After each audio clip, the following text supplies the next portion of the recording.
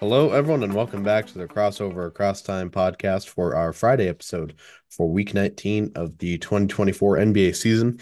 I'm your host, Karston. Welcome to the show, or welcome back to the show, whether you've been listening previously or you're a brand new listener to the podcast. Either way, we appreciate your support and thank you again for tuning in. Um, Before we dive into today's episode, I wanted to touch on something real quick. Was browsing and was able to see some updates on the NBA website. John Schumann put together strength of schedule rankings for the rest of the season. And I think this is definitely worth looking at as we're getting into the thick of the playoff race. Um, of course, a quick update on a DEF CON level topic I had just on our Monday episode with Wyatt about, oh, can the Jazz, find a way to make it into the play-in picture? We were both skeptical, and that's without even, taking this into consideration. The Jazz have the second strongest strength of schedule for the remainder of the season. Um, they have a moderate amount of back-to-backs, and fairly even split home and road, but the strength of schedule is tough. So that's going to be a little bit difficult. Otherwise, big things to note: Phoenix and Milwaukee are going to have kind of a tougher end of the road here. Phoenix with the biggest or strongest strength of schedule, I suppose. Um, with a five the opponent win percentage 57.4, I suppose. If I can figure out how to use my words here. They also have 13 games on the road compared to 10 at home. Milwaukee, not as bad, 54.9, and it's an even split, but both teams have four back-to-back games or sets of games, rather. The Lakers are fourth. That's another big one to watch out for. And then when you talk about easiest strength of schedule, third easiest, Boston, 45.2 win percentage of their opponents upcoming, and they have more games on the road, but still, Boston an easier road going forward, and Miami second easiest strength of schedule, 45% win percentage of opponents, 13 games at home, 10 on the road. So Miami really has an opportunity to make a big push. Golden State is what, seventh easiest, so they're uh, towards that direction. They have a lot of back-to-backs though and a lot of road games. Then finally, Orlando, easiest strength of schedule, 13 home games, 9 road games, only 3 back-to-backs, and a 43.9 win percentage of their opponents. So I think there's a lot of interesting nuggets. Of course, we'll dive into Orlando specifically later on in the show with our franchise focus. But for now, let's actually get into the meat and potatoes, if you will, of today's episode, starting with our game summaries and key news from the last couple of nights of NBA action.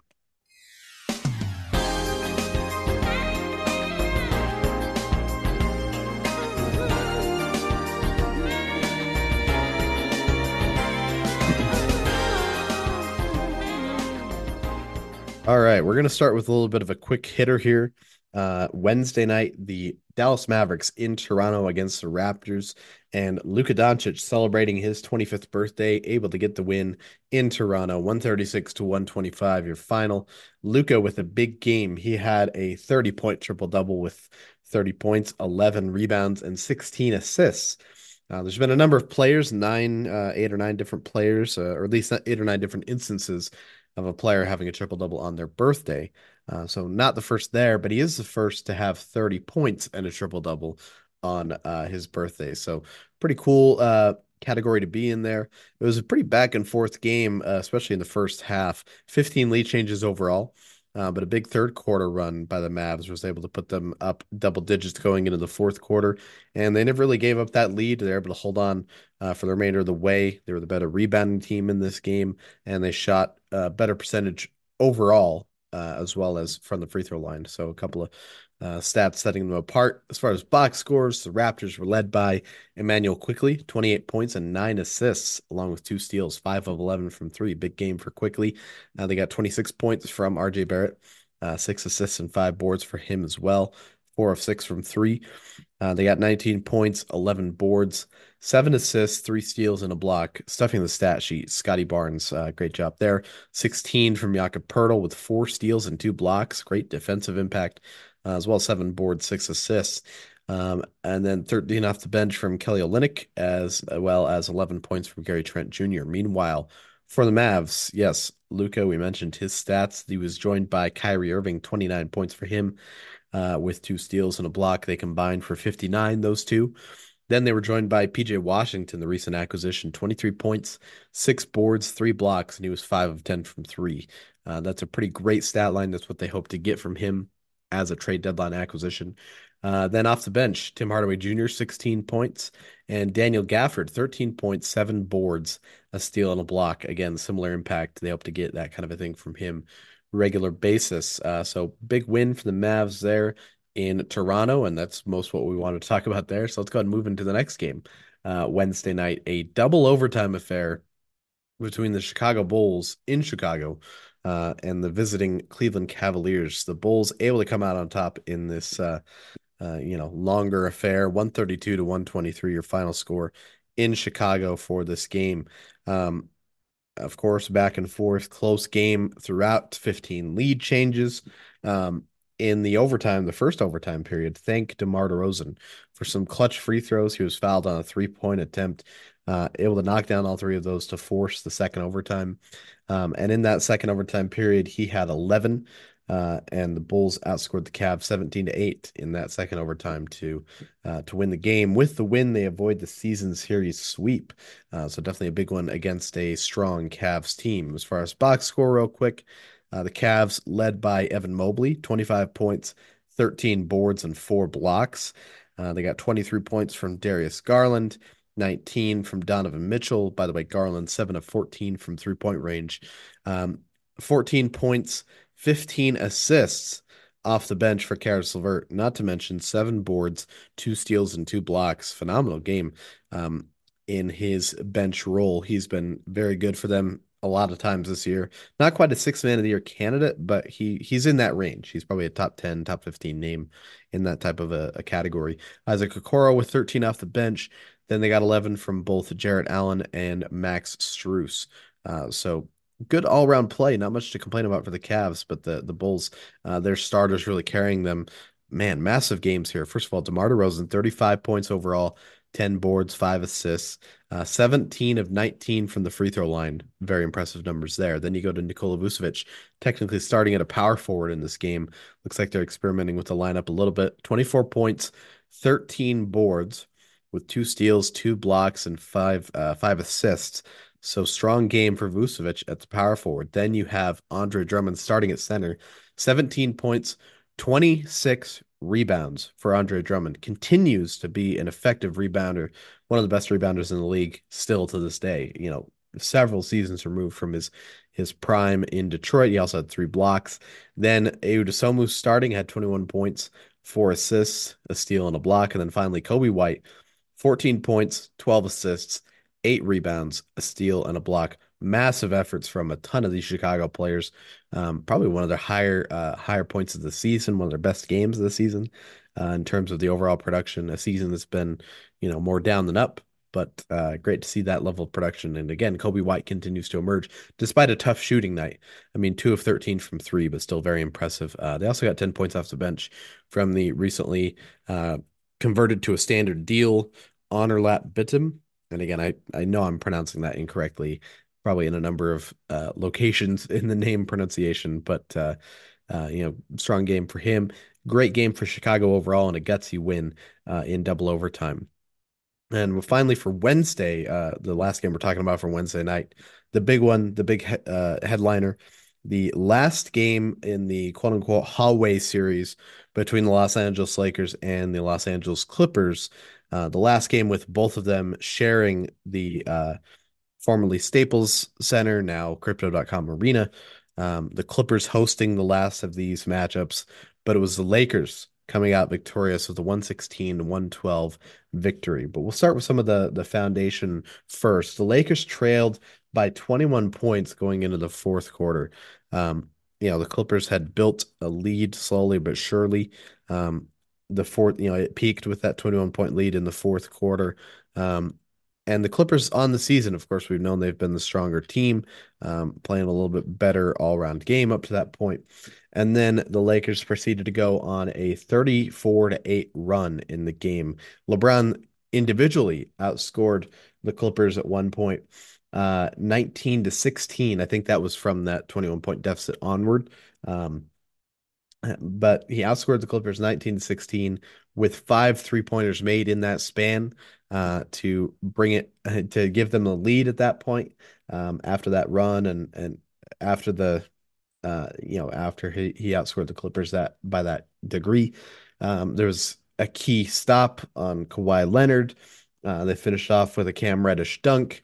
Um, Impressive series for the Lakers. It's the biggest comeback of LeBron James's career, that 21-point deficit, which is pretty remarkable to have that at this point in his career. So many games played, both regular season and playoffs. Not sure if that was counting playoffs, but biggest comeback certainly of regular season career for LeBron James. The Lakers win the season series 3 games to 1. That's the first time since the 2012 season that they've been able to do that. And of course, again, end of the hallway series, a 25-year series. 25 years they've shared the same building. Who gets the final nod in that series in that time span that they both shared the building? The Clippers.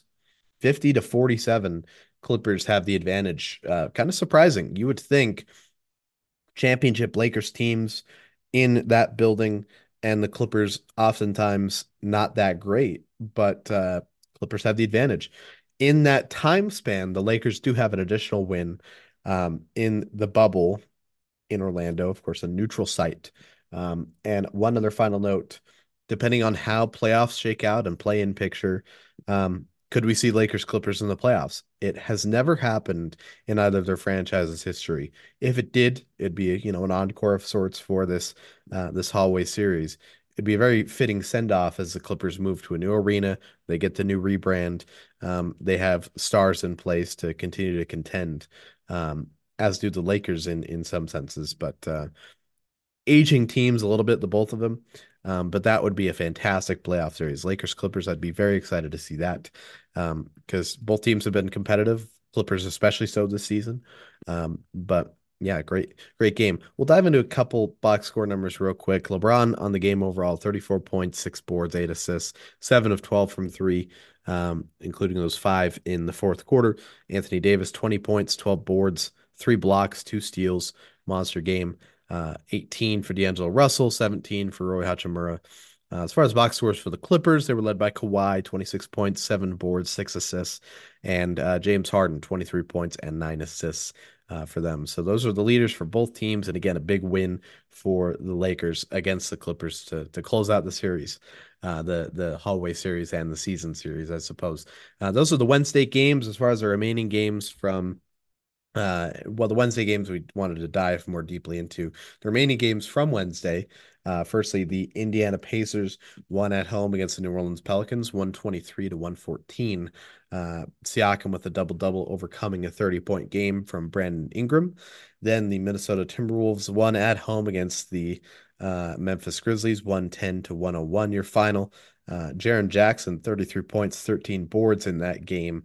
But the Timberwolves with a 43-23 closing run to seal the win. Anthony Edwards with 34 in that game. And finally, the Denver Nuggets won at home against the Sacramento Kings, 117-96.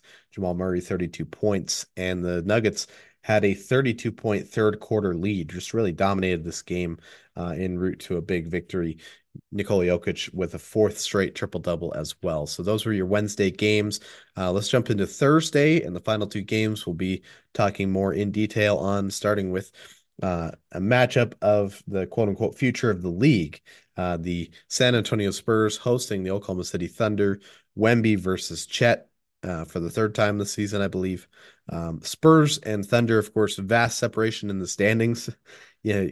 One standing away from being as far removed as you could be. Thunder nearly the best team in the NBA, or not the NBA, but in the West, arguably best team in the NBA, depending on who you ask. But the Spurs, the worst team in the West. So very big gulf. Regardless, Spurs, looking to try and get in the win column again. They had a little bit of a losing streak going into this. This was their return home after the rodeo road trip. Of course, they have a lengthy road trip every year around February as the AT&T Center hosts. I forget the specific name. It's a rodeo event, and there's more to it than that. But yeah, Spurs' first home game since February 3rd, and Wembanyama showed out. The Spurs showed out, and they get the win against the Thunder, 132 to 118, your final. Um, as Wemby and Chet duel specifically, but the Thunder and Spurs have a phenomenal game. 12 lead changes. Spurs the only double-digit leads in the game, third and fourth quarter, two separate leads in that one. They had a vast advantage in the assist category, 39 to 20. Maybe a bit of the big picture why the Spurs are able to win so handily. Thunder not as sharp potentially as a team. And the shooting numbers. I mean, the Spurs shot nearly 20% better from 3-point range. This Thunder shooting only 29% overall from three. So a couple of key categories really hurting the Thunder in that game. But as far as box scores go, we'll start with the Thunder. They were led by SGA, 31 points, 6 boards, 3 assists.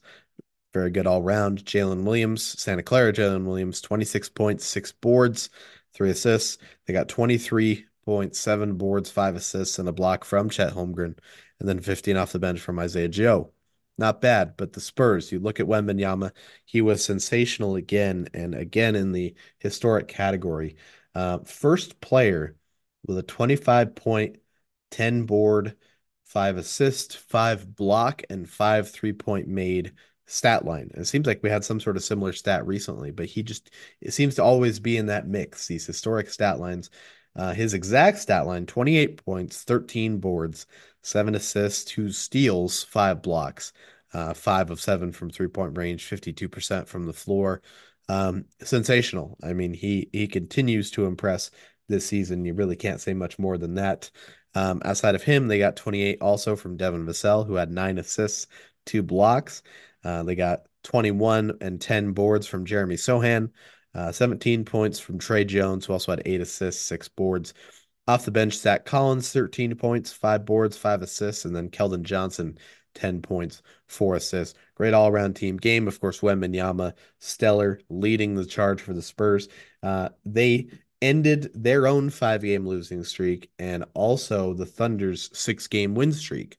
So big win all round. Wemby, addressed the fans afterwards saying that he had missed the home court atmosphere with the lengthy road trip, got them going with the Go Spurs Go chant. He is already becoming beloved. Of course, he was highly regarded and fans were excited in San Antonio, but now he's really endearing himself to the fans very early, becoming a fan favorite and becoming a potential star for the Spurs as we expect. So great win for them. We'll close out the 5 games we're diving in more in depth on with the finals rematch. The Denver Nuggets hosting the Miami Heat, rematch of this most recent NBA Finals. And first off, the game started. The noteworthy stuff started before the game. Thomas Bryant of the Miami Heat was on the Nuggets for that championship team. So he did receive his championship ring despite serving a suspension from that whole Heat Pelicans debacle. So he got his ring. And then the Nuggets got off to a good start. Jamal Murray was in a groove, hits a first quarter buzzer beater, and then he goes out of the game with an ankle injury after that fact. So then they were, dealing with that again. Obviously, that's devastating, no matter how short of an impact. The Nuggets are just so much better with Jamal Murray on the floor. They built a lead. They were able to hold off a rally by the Heat to win the game narrowly, 103 to 97, and a little bit of a lower scoring affair. They had about a 16-point lead in the fourth quarter. Heat chipped away at that to make it a closer margin of defeat for the Heat. But the Nuggets edged them out in the 3-point shooting category and the free throws. And, those were the key differences, I suppose, when you're making, a higher percentage of your 3-point attempts. That can be the difference maker. As far as box score goes, Miami was led by Bam Adebayo, 28 points, 8 boards. Jimmy Butler had 21 points, 7 boards. They got 19 from Terry Rozier, 12 from Duncan Robinson, and then off the bench, Caleb Martin with 13 points, 9 boards. By the way, Duncan Robinson, 3 steals.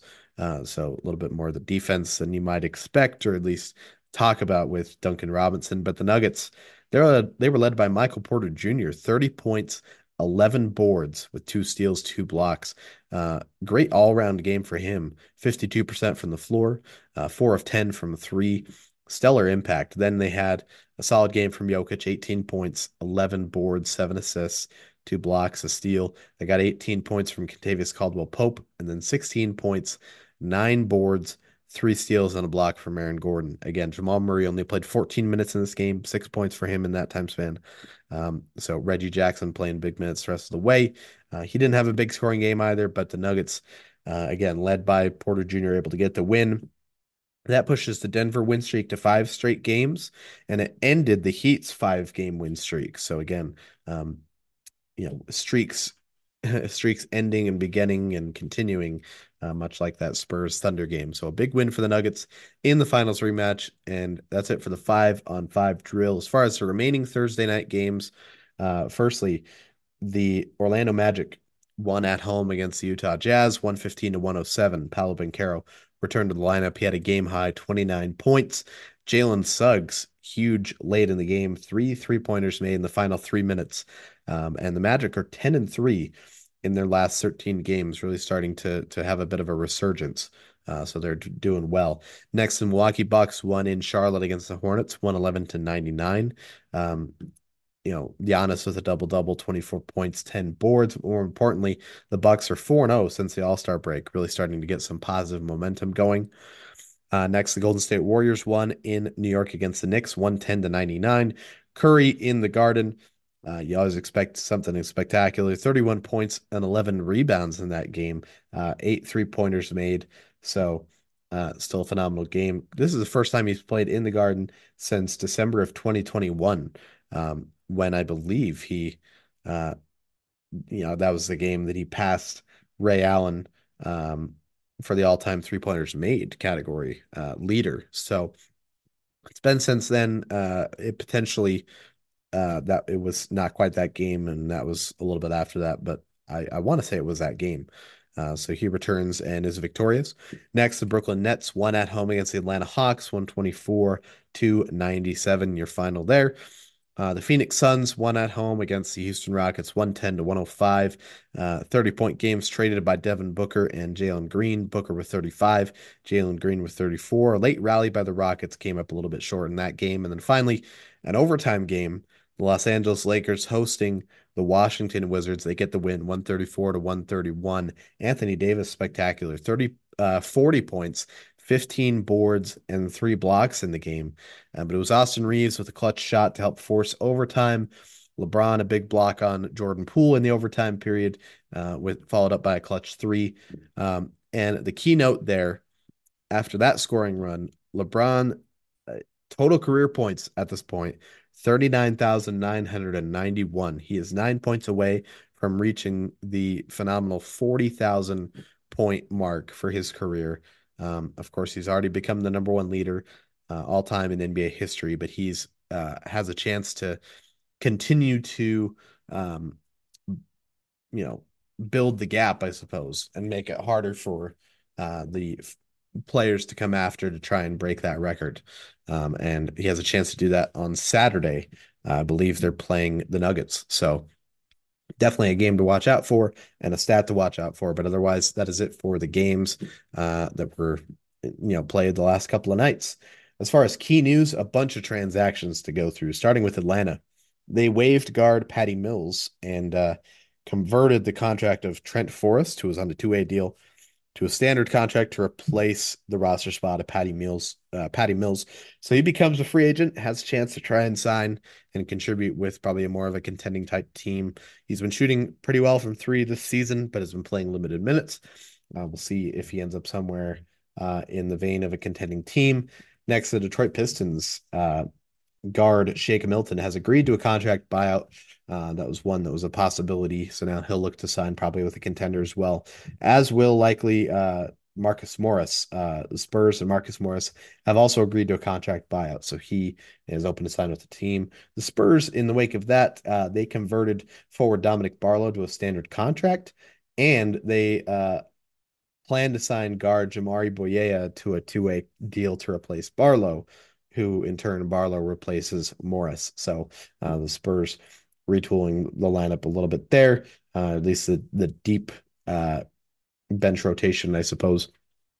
Next, the Oklahoma City Thunder. Forward center Mike Muscala plans to sign with the Thunder. Of course, he's played with them previously for several seasons. He was most recently with Detroit. They bought him out, and now he's looking to return to the Thunder and contribute there for a top-tier team in the West. The Los Angeles Lakers have signed forward center Harry Giles III to a two-way deal. That's their fourth at the moment. I'm sure we'll hear about which two-way deal they might have waived or changed around to clear up the room for Giles. And then some new two-way deals, or actually, sorry, one more two-way deal. The Milwaukee Bucks planning to sign forward Jalen Galloway to a two-way deal. He's been a big name player, I guess, in the NBL in Australia, potentially. And then we had a lot of two-way contracts that were converted to standard deals. Firstly, for the Brooklyn Nets forward Jalen Wilson, for the Toronto Raptors guard Javon Freeman Liberty, and then for the Washington Wizards forward Eugene Omoruyi. So all those guys getting converted to standard deals, full-time roster spots. So congratulations to all of them. News for the Charlotte Hornets front office. They are planning to hire Nets executive Jeff Peterson as head of basketball operations, and he'll become the youngest lead front office executive in the NBA at 35 years old. So young guy getting a big opportunity with a Hornets team that has some talent, and they're looking to, try and get out of the, uh, you know, doldrums of the Eastern Conference and the Southeast Division and see if they can start building a really potent team. Uh, Big news for the New York Knicks. Congratulations to Julius Randle for winning the NBA Cares Award for the month of January. Well deserved there. Great impact guy in the New York area. And finally, news for the NBA, just an update on the NBA Foundation. They have surpassed $100 million in grants given to nonprofit organizations. That's a pretty cool landmark for them, and cool to hear that kind of news. But that's it for the news. Again, mostly transactions, a couple of other items, but that's it on that front. So let's go ahead and shift focus into our latest franchise focus, where we'll be talking about the Orlando Magic.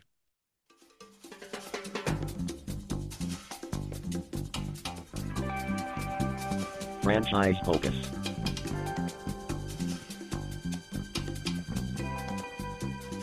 All right. As has been kind of a theme in recent franchise focus episodes, and we're gonna double down on it here. We're gonna try and be as succinct as we can. And again, it's not because of whatever team we're talking about, in this case, the Magic. It's not oh, we don't want to talk about the Magic, so we're gonna rush through this. It's just in an effort to get the segment scaled back. We've had so many episodes where franchise focus goes on for 30 minutes, 40 minutes, and I don't think it quite needs to be that long. 15 to 20 minutes, I think, if that would be a good range. But of course, we're talking Magic. As far as the current team goes, they, about 4 or 5 years ago, had the tail end of an odd couple of years where they uh, got back to competitiveness again, only to collapse right back down.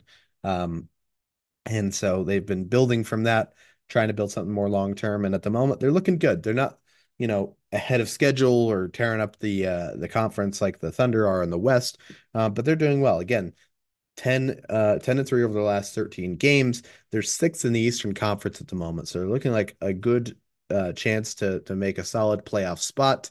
And I don't think I can say it enough.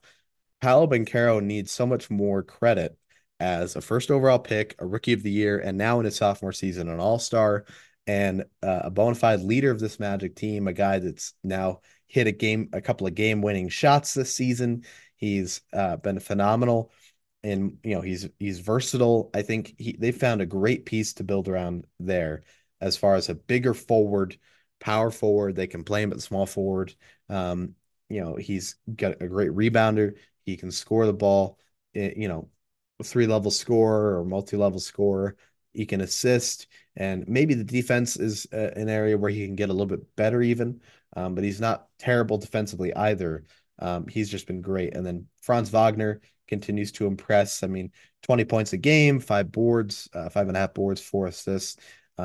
Shooting the ball, his three-point shooting has been a little bit off this season, but still a strong co-star at the moment. Um, Suggs has been an overachiever. I've liked his emergence this year, 39% from three, his defensive impact. Wendell Carter is a solid center. And after that, you get into more of the question marks. Cole Anthony has been nice as a six-man type point guard. Is that his future? Do they need a different kind of point guard? Their rookies haven't had a huge impact. Anthony Black has started a lot of games for them, about 5 points a game, 2 boards, 1.5 assists. Not really seeming to contribute as much as of yet. And then Jet Howard's played only 13 games. Haven't seen him on a lot of injury reports. So I'm curious if he has just been more, coach's decision not playing. So the rookies, you know, haven't been big pieces of the puzzle here. Um, Markel Fultz has missed a lot of time as well. The questions about his longevity with the team. And then you have, you know, Gary Harris, bigger minutes, not as big a production. Moritz Wagner's been nice as a backup big, as has been Goga Bitadze. I mean, they had their biggest win streak with Bitadze in the lineup. So there's pieces to like off the bench. There's a lot more question marks.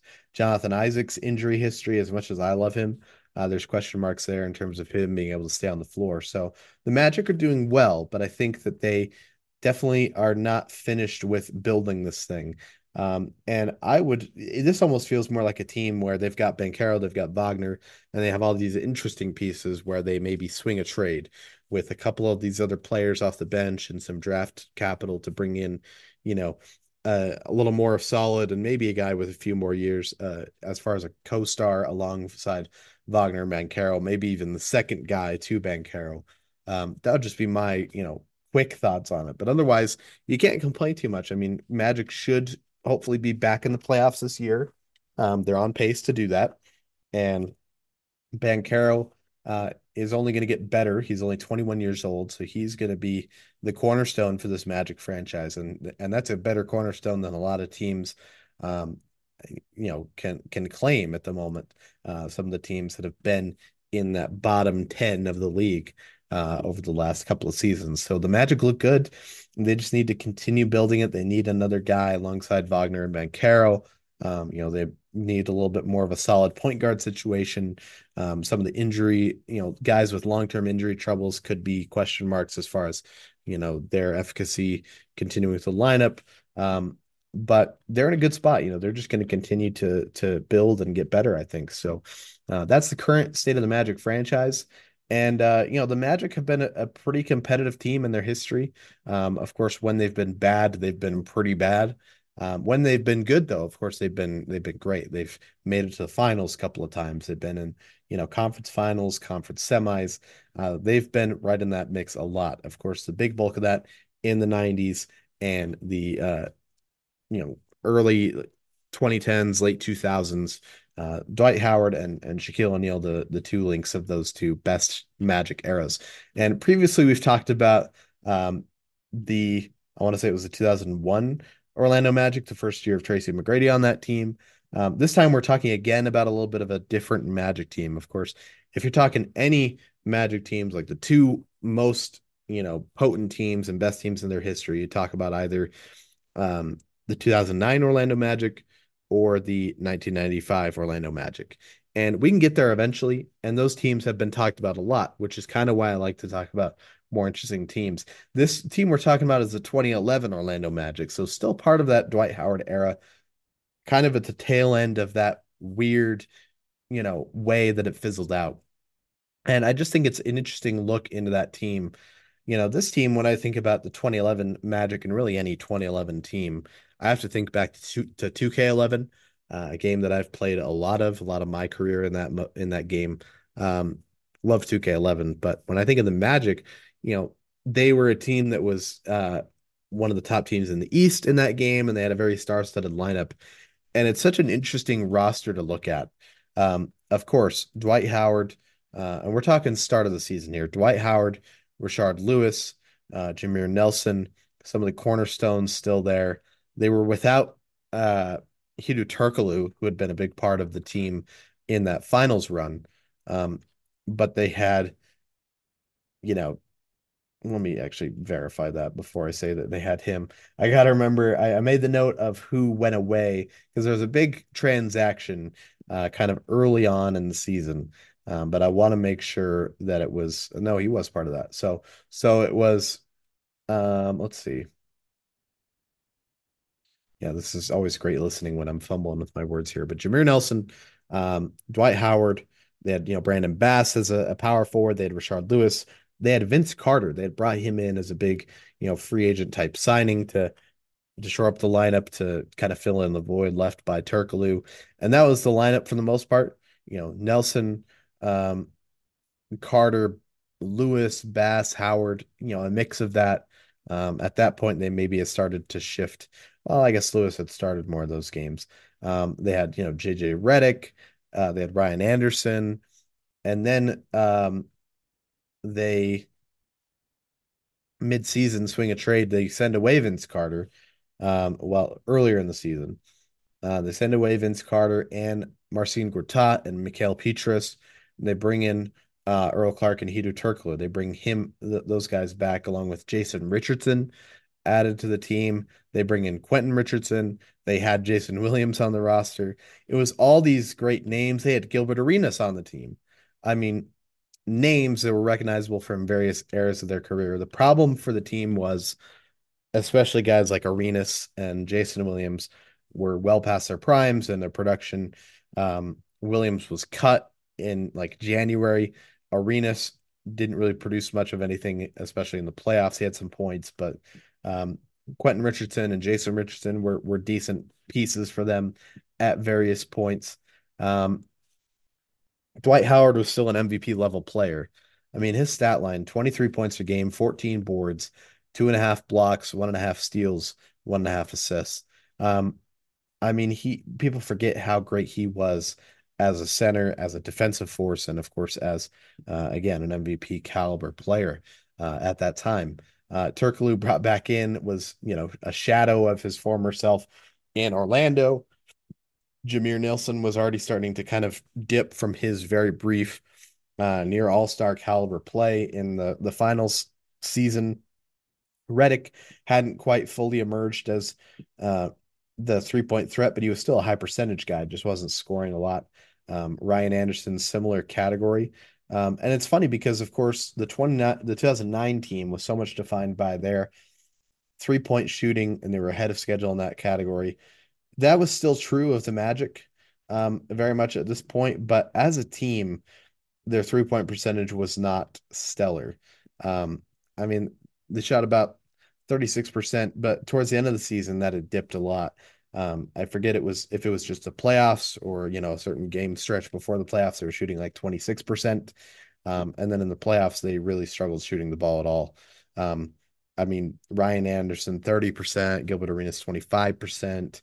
Um, Jason Richardson, 32%, Jameer Nelson, 23%, Hedo Turkoglu, 23%. Um, they were just not quite the same team. And it's such an interesting what if, as far as, if they had kept Turkoglu around the whole time and not made a move to bring in Vince Carter. If Turkoglu was there, would he have kept a higher level of production? Was him leaving somehow part of his, dip in production? Why did Jameer Nelson's production dip the way that it did? Was it fully injury related? Um, there's so many interesting footnotes. Something I forgot to mention at the beginning. Um, there was a stomach virus issue that affected a number of NBA teams, but maybe none more so than the Magic. 4 different Magic players, including Dwight Howard and I think Jameer Nelson, had that, so that limited them.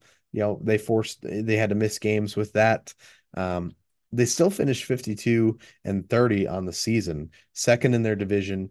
And then they lose in the first round to the Atlanta Hawks.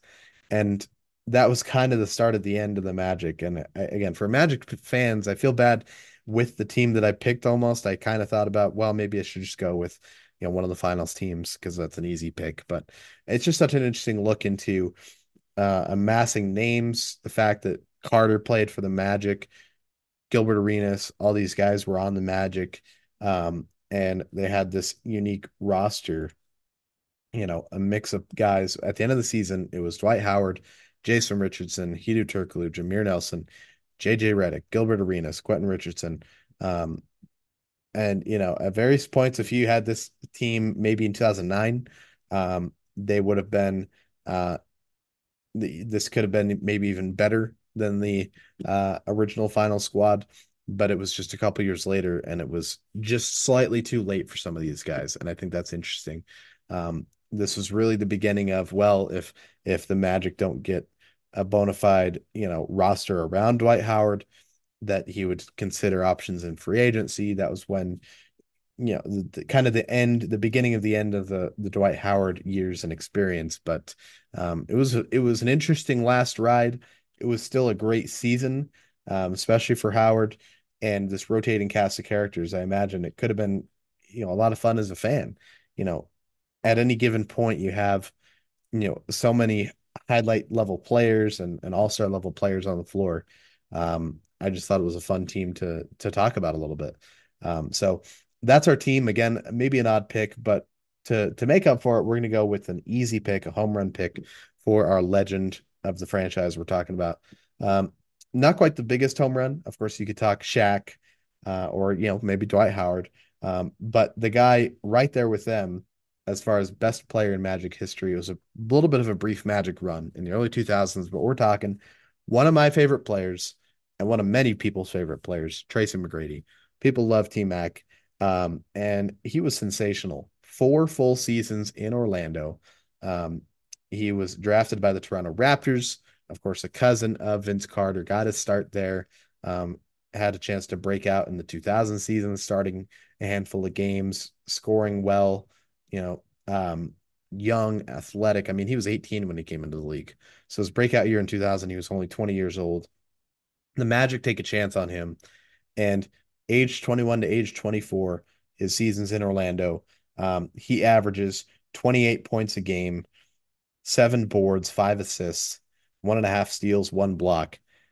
Uh, Good percentages. Maybe not the completely most efficient shooter from a 3-point range or a field goal range, but I will certainly make excuses for that. I'll think, if you think about the roster around him, not the greatest Magic teams. I mean, he had players. He had Grant Hill with the injury troubles. He had Mike Miller, and not a ton else. He had Doc Rivers as a great coach there.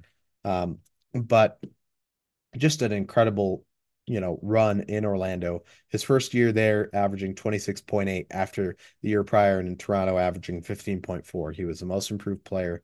He was in top five in MVP voting in 02 and 03, as he forced that team really to, a seventh seed or an eighth seed in the playoffs, a first round exit, but he was still sensational. In 2003, he averaged 32 points a game, on his best shooting percentages of really his whole career.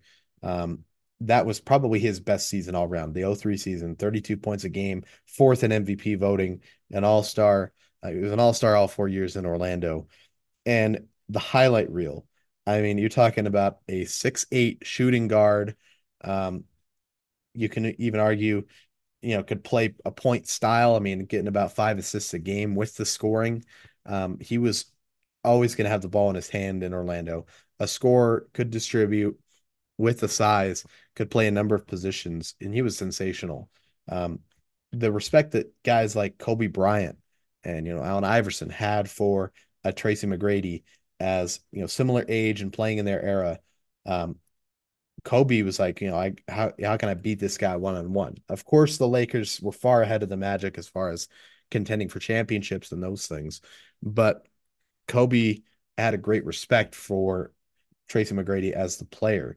Um, and he was fairly durable, played, about 70 plus games, all 4 of those years, missed a handful of games each season, but just sensational. His final season His production was still great, still an all-star, not in that MVP voting because the Magic had really started to bottom out, but he was he had his career high that season of 62. Um, just unbelievable. I mean, four career triple doubles. I want to say probably two or three of those were in Orlando. Um, I wonder if if he had stayed in Orlando. Um, but of course, the bigger question is if he had stayed healthy, his production, what it could have been. After the 4 seasons in Orlando, he goes to Houston, is on more playoff caliber teams, but he misses a lot more games. He missed about half the year in '06, more than half the year in '09.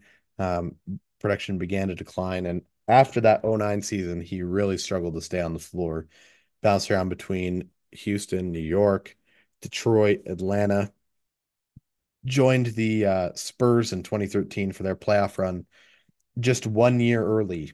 If he had joined in 2014, he could have got a ring out of it. Um, and that was kind of the end. The end came suddenly, abruptly. He was finished at 33 years old. Um, and so it's really a shame because he had such a phenomenal career. Um, you know, there's plenty of people who will point to the playoffs and maybe had a moment or two where he could have done um, better for the team. And yeah, maybe you could argue that. But when you're carrying a team like he did, the 4 years or 3 years they made the playoffs in Orlando, um, all, for first round series. Um, 2 of those years swept in the first round. The third year, a 7 game series in '03 against the Detroit Pistons, the mighty Detroit Pistons. They were maybe the best team in the East at that time, um, if not, New Jersey. But those years, those playoff runs, he averaged like 32 points a game, 6 boards, 6 assists, solid defensive numbers. The shooting, a bit off, but he had to, do so much for those teams offensively, and you know, couldn't quite get it done. He just didn't have enough help, I would say. And so, still a sensational career. I'll end it off with, check out the highlights. The dunks, the athletic finishes, the 3-point shooting. I mean, he could just get hot like that, right away, three straight buckets, four straight buckets, get on a roll. He could shoot, from range. He could shoot hand in your face. Sensational. One of my favorites, one of many people's favorites, Tracy McGrady, Orlando Magic franchise legend. And that takes care of our franchise focus for the Orlando Magic. So let's go ahead and shift gears, jump into our Fantasy Fridays segment for today's episode.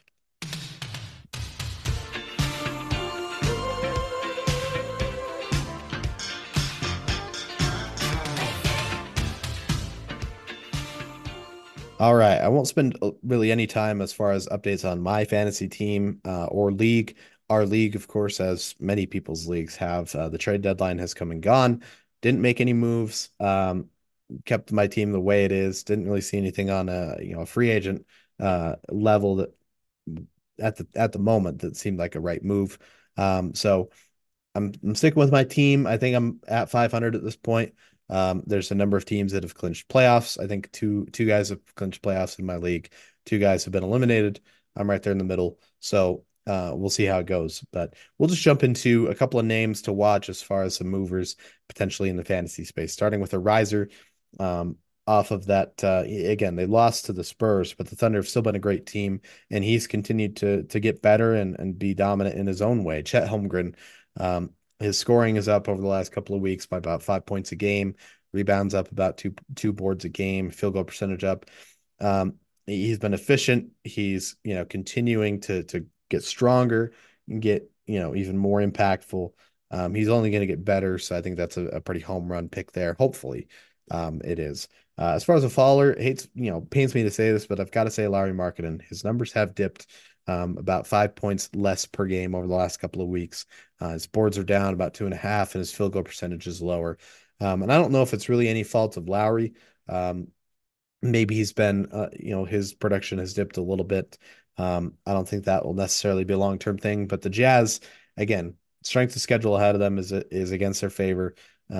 They don't look like a strong case for a play-in spot. So the season maybe gets to a point where well, you know, we know what the outcome is, and we're already getting, prepped for the off season and how we're going to build this in year three of the post Mitchell Gobert years, and how we're going to try and get back into the playoffs and the play in, how we're going to get truly better around Larry Markkinen. So that's why he's a faller there. And then a sleeper, I'll go with Emmanuel quickly. You mentioned the big game he had against the Mavericks, but over the last couple of weeks, his scoring is up nearly 8 points a game.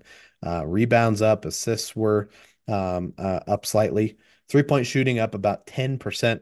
Again, over the last couple of weeks, he's been good. We talked about with the Knicks Raptors trade that he would have an opportunity to start at point guard and really show what he's capable of. And over the last couple of weeks, we've seen that more than what we had seen previous to that.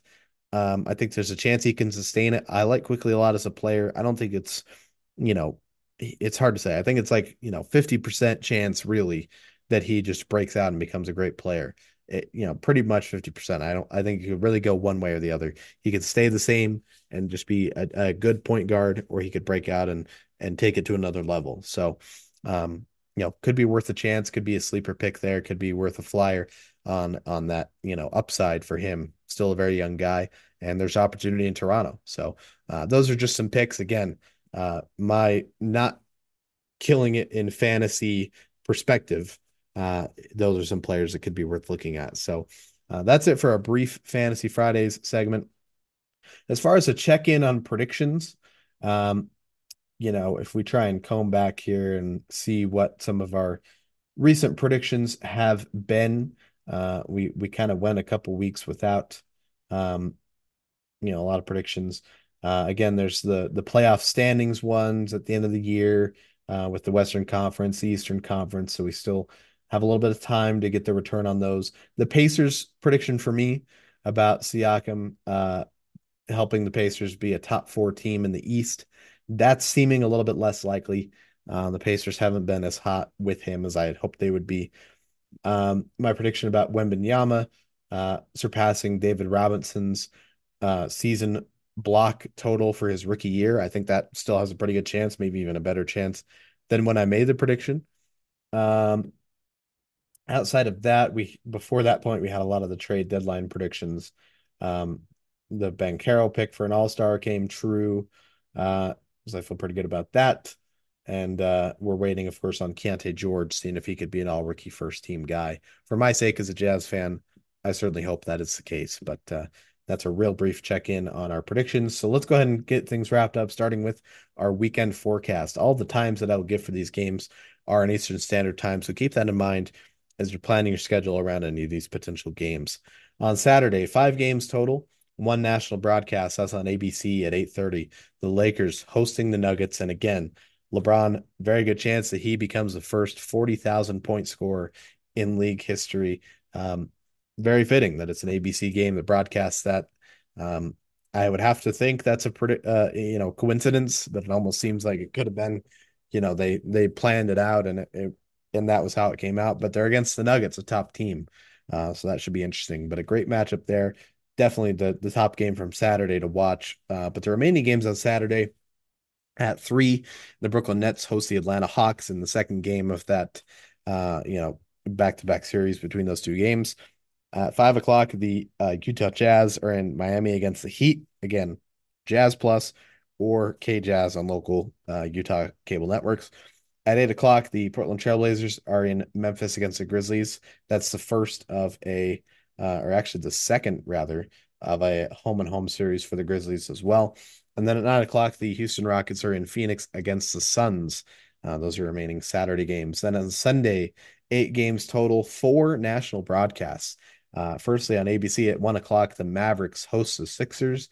Then at 3:30, it's the Boston Celtics hosting the Golden State Warriors in a rematch of the 2022 NBA Finals. Celtics a top team, Warriors looking to get there. A little bit far away, but still, have a chance to do something in a play-in picture potentially. Then on ESPN at 7 o'clock, the Cavaliers host the Knicks, and then at 9:30, the Suns host the Thunder. Suns Thunder, Holmgren versus KD. SGA versus Booker and Beal, those matchups are very intriguing. That would be a great game to watch for. And then Knicks Cavs, Eastern Conference and the Cavaliers hosting the Knicks, two of the hotter teams in the East, certainly in the month of January and going into February. So should be a great one. Great slate of games, those national broadcasts. Your remaining games at 3:30, the Timberwolves host the Clippers. That is maybe the best matchup of all of those, two top teams in the West. At 6 o'clock, the Toronto Raptors host the Charlotte Hornets.